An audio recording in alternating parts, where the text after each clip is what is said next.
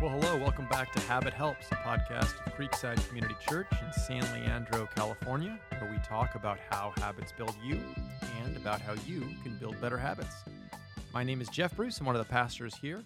I'm joined today by an underrated flautist. He also happens to be a pastor at Creekside, and that's my dad. Flute performance and composition major, Long Beach State. John Bruce. Yeah, I think it was more general than that. I think that was find something that you can teach and major in that. Okay. So, Dad, I feel like I've had an impression of you, and maybe it was wrong. You did not aspire to be a great flautist then. That wasn't the dream. No, that was never the dream. Okay. Flute was just happened to be the instrument I was given as a young boy, and Yeah.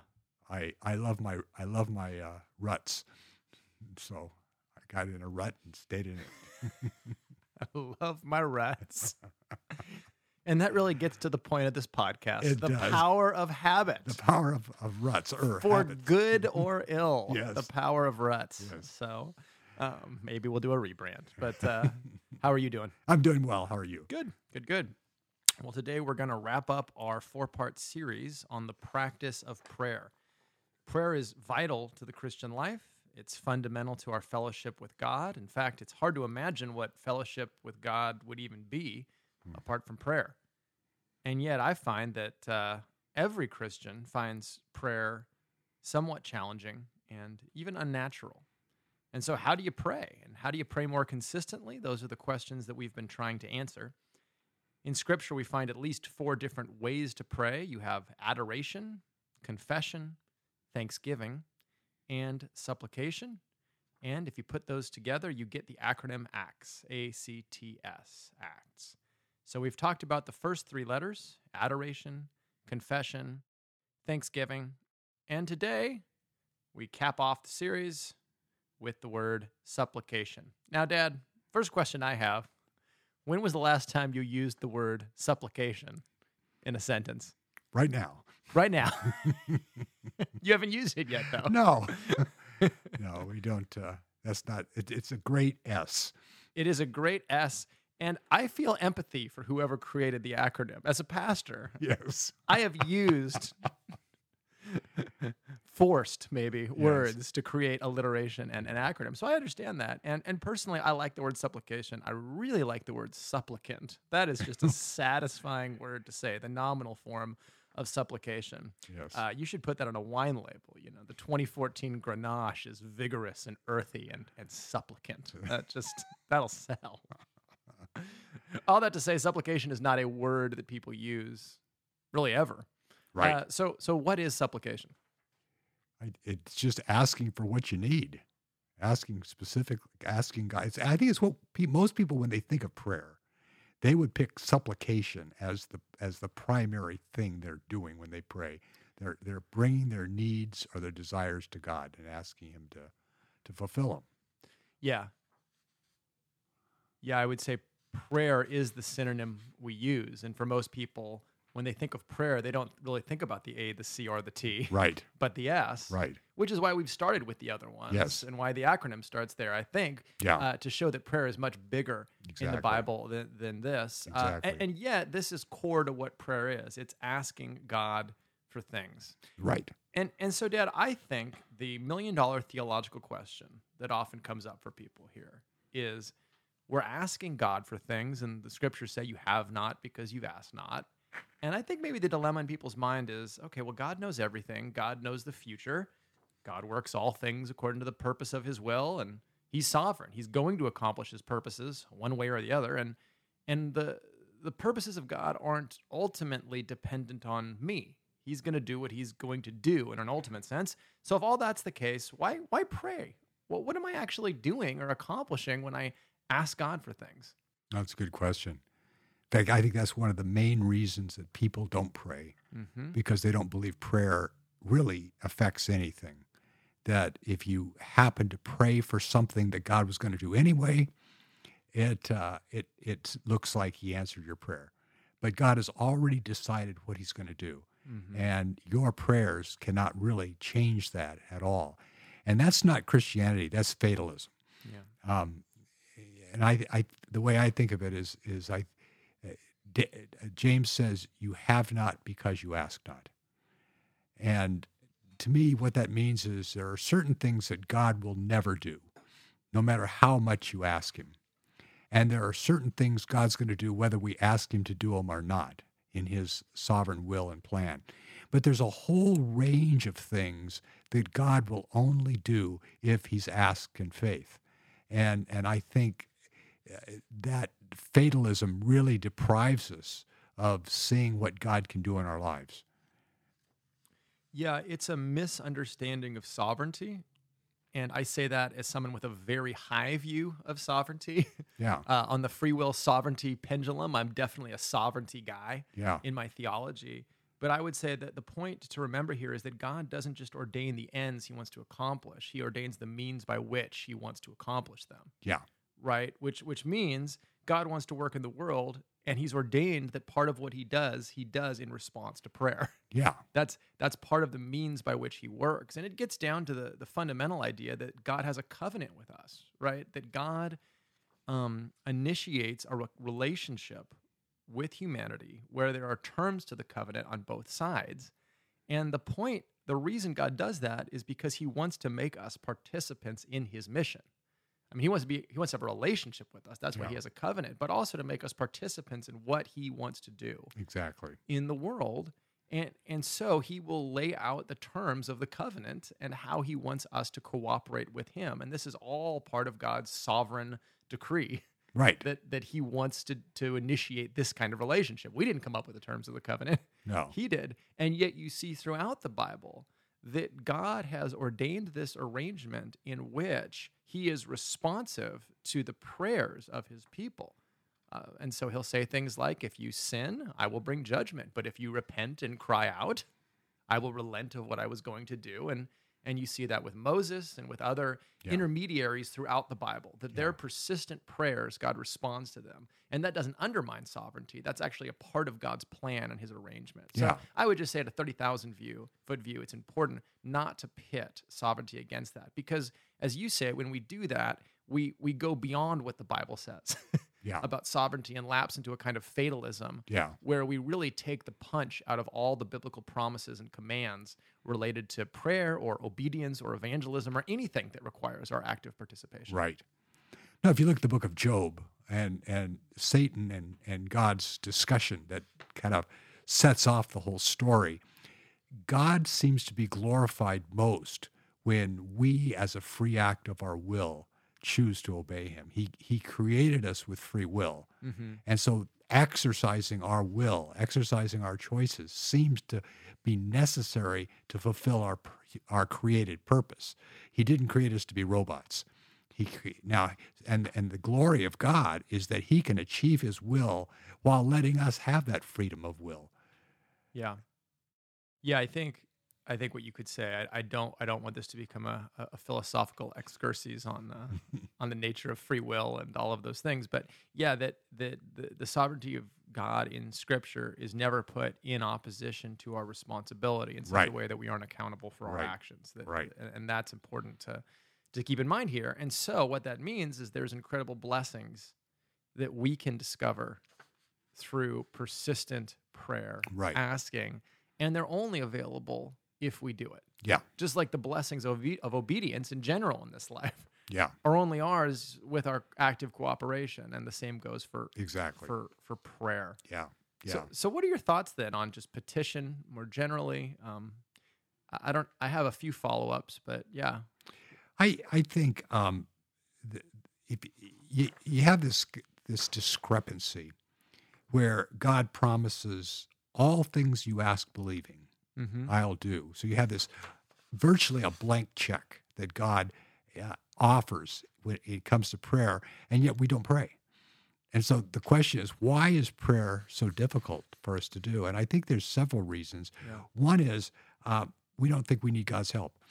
I mean, is that we think we can handle life on our own. We don't really, unless it's an extreme situation, we can handle it. I think just our prayerlessness is a evidence of our sin, of just our independence. I think secondly, it's unbelief that we don't believe that God will do it. That we've, again, it kind of flows from the independence thing. But I think one of the other big reasons is we're just blind to what we need. And I think of it, if you had an appointment with the richest man in the world and you knew you could ask him for any one thing and he would give it to you other than cash, what would you do? Well, you would study and prepare. And what is the best way I can use this single choice? What's going to do the most good? And yet we have a much bigger promise with God than that. And it's available to us all the time. And yet most people really don't sit down and think, well, what do I need God to do? What is it that I want God to do? And so we just kind of float in to prayer every day and without much thought or planning in advance of what do I need God to do today? What do I need God to do in my family? What do I need God to do in my job? What do I need God to do in my relationship with him? All these things. And so because we don't have a clear list of requests, we don't have anything to pray about. And it's just, and we're depriving ourselves of so much I think that God would do for us if we would just ask him. Yeah. And to your point, you wouldn't ask him for cash. You'd ask him for crypto. That's, sorry. But yes. But you'd have to do some research to know that. Some research on what crypto to ask him for. No, I think that point is really good that you have not because you ask not, James says. But he goes on to talk about evil motives and these things. The reality is, to really be honest with God about what we want requires us to be honest with ourselves. Yes. And what we actually want most in life. Because you can sort of formulaically pray for the right things, but what do you really want? What's your really desire? Do you really want God to grow you in holiness? Because it's going to be an uncomfortable process. And I think that gets back to what James says in chapter 1 of the letter, where he talks about if anyone of you lacks wisdom, ask God who gives richly, but don't be double-minded, he goes on to say. And the double-mindedness is we think we want God to do things in our life, but when we think about the implications of what it would mean, they can be uncomfortable. Yeah. Right? To pray the Lord's will sincerely, your kingdom come, your will be done, implies that it's going to come and be done in your life. Yeah.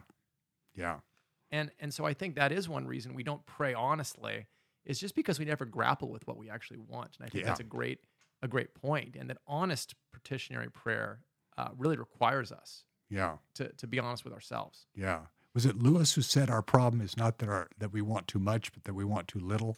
It's that our desires are not too strong, but too weak. Yeah. We're half-hearted. Exactly. And we're half-hearted toward the things of God as well. We don't have a taste for God's will. Yeah. And so we still sort of want worldliness over here too. Yeah. And that'll sabotage our prayer lives. Yeah. Well, I know one of the best things I've done is to record my prayers, write them all down and stuff like that, and then go back over them, because most of them are more long-term requests for my own soul, for my family, for our church, and there's nothing. Very few things I can think of that I've prayed for persistently that God hasn't done. Yeah. Any good in my life, I would say, has been God's goodness in response to specific prayer. Yeah. That He really does answer. I mean, and the older I've gotten, the more convinced I've become that the only reason I don't have something is because I really haven't prayed for it. I really haven't taken it to God. Yeah, and I think that gets to another reason why God sets up this arrangement with petition, because it's not just petition in the Bible, it's persistent petition. Yeah. That we ask and keep asking. Right. And keep seeking. And when we are convinced that these are things that are according to God's revealed will and that will advance God's kingdom and be pleasing to God and a true blessing to us, we don't stop asking. Yeah. And I think the reason we have to persist is all about our own faith, right? And that our faith grows through resistance, in a sense, that we have to keep seeking, keep petitioning, because that reveals what we really want most. Exactly. No, real faith is lasting faith. I think that's the theme of the book of Hebrews. And that's why patience and continually coming and waiting on God and continuing to pursue him is so essential to answered prayer. Prayer is the training ground. It's the gym where we learn, where we develop persistent faith. And that's why Jesus talks so much about persistence in prayer as an essential for having it answered. Keep asking and you'll receive. Keep seeking and you'll find. Keep knocking and the door will be opened. And I think part of the reason we don't persist is because we're just not very desperate for God to do anything in our lives. Yeah. And I would challenge people. I think in our culture, often the sign of holiness in prayer is resignation. That, well, I pray these things, but your will be done. And your will means sort of, well, you can do what you want, God, so this doesn't. And that's not necessarily a bad thing to pray, but it's almost this idea that the thing I want, it doesn't really matter. As opposed to in the Bible, no, this thing is I'm desperate for it. Yeah. Yeah. And until you give me a clear answer, I'm going to keep asking. Yeah. Yeah. And that might strike people as odd or maybe a little uncomfortable, but I think that is that is the sign of true faith, that I really trust that you're the only one who could give this to me. Yeah. And so I'm going to keep coming to you again and again. And I think of what P.T. Forsyth said in his classic, The Soul of Prayer. He said, the popularity of much acquiescence in prayer is not because it is holier, but because it is easier. Yeah. Yeah. The idea of kind of asking and then thinking you hear a no, and then, okay, I'm not going to ask anymore. Yeah. I think that's exactly right. And I would just challenge people, look at the models of prayer in the Bible, from Abraham to Jacob to Moses to Ezekiel to the Syrophoenician woman with Jesus who keeps coming, to the parables Jesus tells. The common denominator is a stubborn persistence in their coming to God. Because, like you said, we are dependent. Yeah. And my children have no problem coming to me again and again. Yeah. Because there's certain things only I can give them. Yeah. Yeah. Now, sometimes I say no, but I don't fault them for coming to me. Exactly. Because I'm their dad. Yeah. And how much more should we be persistent in coming to God? Exactly. And so I would just challenge people to rethink their own view of prayer in this, that faith looks much more bold and assertive and persistent. And it's only through doing that we learn either A, actually my prayer is selfish and I should stop praying it, or B, to grow my faith to see God answer it, right? Exactly. No, I think the great tragedy will be to get to heaven and God say, here's all the things I would have done if you would have asked me. But you didn't ask. And just see what we could have accomplished in our lives versus what we actually accomplished, simply because we, as you say, acquiesced and kind of accepted far less than we should have accepted because we didn't want our faith challenged. Yeah, and that's really it. That's the gut check is do I believe that only God can ultimately bring this about? Or is my competence, my will, my power, my effort going to be the thing that accomplishes that? Right. Or will this affect, if God says no to this, will this hurt my faith? Yeah. Well, why should it? Right. I mean, you already acknowledge God is good and he's all wise. And if he says no to something, well, okay, he knew better. But I'd rather have him say no to it because he has a better plan than the fact that I just gave up. Yeah. And I think this too comes back to the formative nature of prayer. That the things we pray for persistently do shape us. Yes. Into the kind of people who live for those things. Yeah. And so if you make a habit of praying these things persistently, you're much more likely to be the kind of person who pursues them in your everyday life. Yeah. Because they're shaping your affections, your desires, everything else. Right. And so again, it has a transformative effect on you, even just the process of praying and yielding these things to God. Yeah. Because the minute you ask God for it, in a sense, you are giving up your unilateral right to get that thing on your own. Yeah. Right? That I have to submit to God's way of getting this thing. Yeah. Yeah. And that's why I'm asking him. Exactly. And I think, asking myself, if I can't believe that God is going to do something, why can't I believe it? what is holding me back on this thing? Yeah. Because that forces me to look at my own heart and maybe look at, well, maybe this is more of a selfish thing that I really can't expect God to jump on board because this is more my plan. This is more my will. I remember when I was leading crew back at Cal, one time I had the crazy idea with it. It just seemed to be so inefficient to have all the different campus ministries on campus all doing their own thing. That would be much better if we were all one big organization. They were all doing your thing. And they were all doing my thing. Yeah. Exactly. And I prayed for that once. and I thought, I don't think I can believe God to do that. Well, why can't I? And I began to realize this isn't about getting the gospel out. This isn't about winning people to Christ. This is about me being one to be a big fish and stuff like that. And God's not going to honor that. But it's just the going through that process of why can't I expect God to do it was really good for me because it brought up bad motives and selfishness in something that on the surface looked like it was for God, but when it really wasn't. And so I think by having an active prayer life, it makes you look at your motives, look at your heart, and see why you're asking for something. And if I'm asking for something, but I can't really expect God, I'm not really expecting God to do it, well, why not? What's holding me back? Yeah, and it gets to your point that only through persistence and the boldness of asking do you see your own heart clearly. Yeah. And yeah, I think of in my own life, I don't ask for a big church, because for me, I know what that's bound up with, and it's a crowd is strokes my own ego, and it's fun to have more money as a church. Yeah. And if it's about money and a crowd, then I know that I'm not asking. Yeah. According to the will of God. So I don't ask for that. Yeah. Exactly. I ask for God to make us the size we need to be most effective. Yeah. In multiplying disciples. But yeah, that's good. But that's it. That's good. I don't think I can ask for anything more than that with good motives. So, right. That's good. Yeah.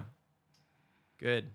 Well, we've touched on a few of the how-tos. You'd mentioned writing prayers. Talked about praying until you get an answer.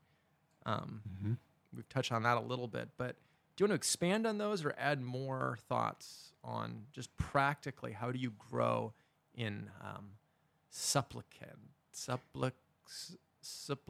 Supplication. Yeah. In supplication. I think that there is a place for planned daily prayer, and there's also a place for spontaneous prayer.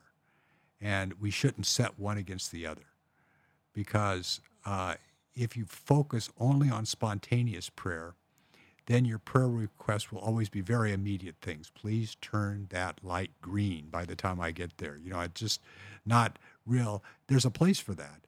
But there are bigger issues than what I will pray for spontaneously. On the other hand, my tendency more is to spend time in prayer with the Lord and then forget about prayer for the rest of the day and not pray without ceasing. And so I think there's a balance there of both praying for the big stuff on a regular basis in a disciplined way, but then praying throughout the day for the things that just cross your path. Yeah. Yeah, and I would add to that, if you want to grow in spontaneous prayer, grow in planned prayer. Yeah. Don't start with spontaneous. Yeah. Again, this is a discipline podcast, but start with, I'm going to pray for 15 minutes a day. Yeah. And set aside time to do that. And I find writing my requests to be very helpful. Yeah. Because I can go back to them and pray them again. And I think there's a reason Jesus gave us a template in the Lord's Prayer for here are the categories of prayer to pray through. And even using that as a template and kind of specifying requests under the different headings, right? Your kingdom come, your will be done. Okay, what do I want to see God do in the world? What do I want to see God do in the nation, in our city, right? In our neighborhood? And that's kind of, you can work through those. And then you can take the other stanzas, I guess, of the prayer and do a similar thing. But that kind of structure has been helpful to me, just in a way of disciplining my prayer, because Jesus wouldn't have given us a template if he thought we could just spontaneously pray effectively. Yeah. You need a disciplined time, right? But then also the lifelong goal is the constant communion of bringing all your requests to God all the time. Yes, exactly. I think another thing is to to see prayer as a preventative rather than as a solution.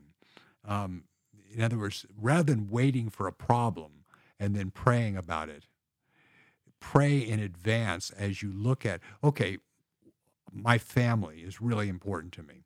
So what do I need to pray for my children? What do I need to pray for my wife? What do I need to pray for our family to prevent problems from developing and be active in prayer for that? And I see that's what Job does. In Job 1, he prays every day for his family that lest any of them would sin and ask God to put a hedge of protection around them. And so I think that motivates prayer by seeing it something I am getting out ahead of events rather than waiting for something bad to happen and then praying about that. It's just like health. You're a lot better focusing on preventive health care than you are about restorative health care. Does that make sense? It totally makes sense. And it's a challenge because I think I don't do a good job of leading groups in this, but often we say, okay, time for prayer requests. It's here's a bad thing that happened, pray about it. Yeah, exactly. Is what we resort to, what I resort to. Yeah.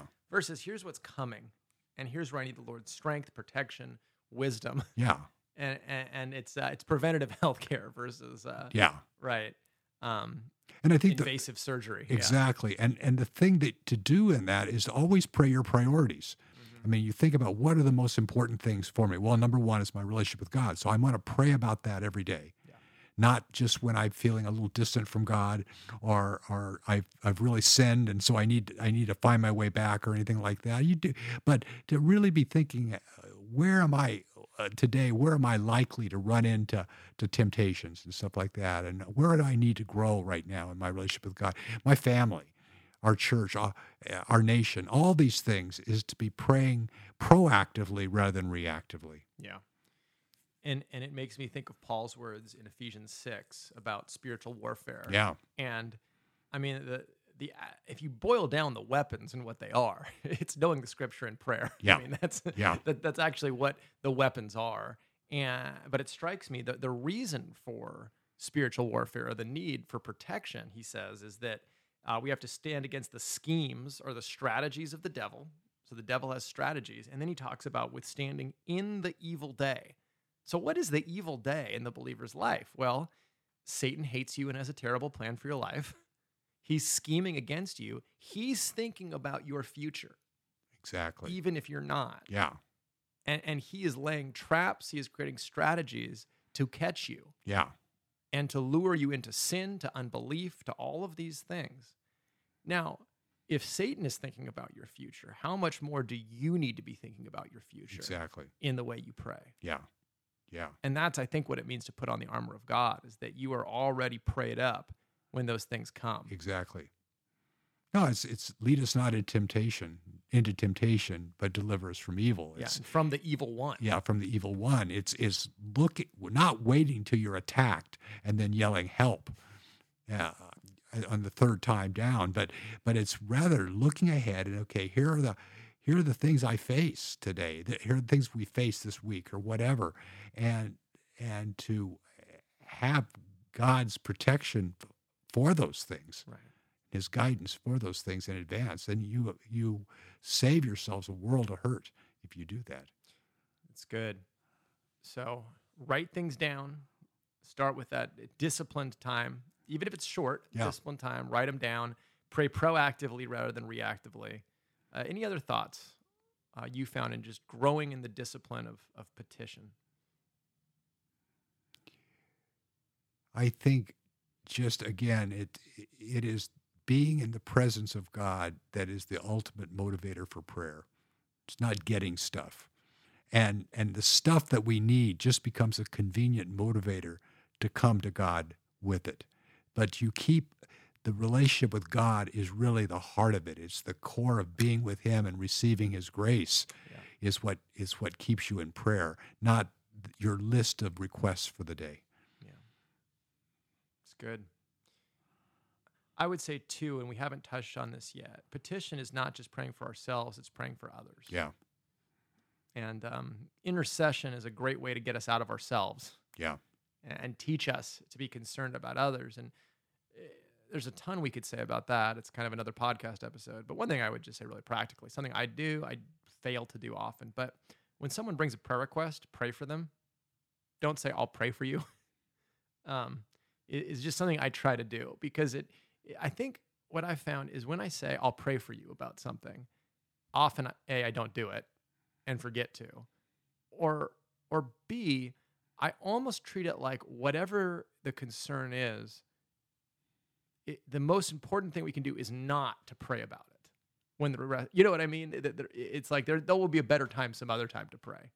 You see what I'm saying? And I just think I think about what Paul says in Philippians 4, to not be anxious about anything, but in everything by prayer and supplication with thanksgiving, let your requests known to be God. And so the implication of what Paul says there seems to be this, that the moment of anxiety, the moment of distress is also the moment of prayer.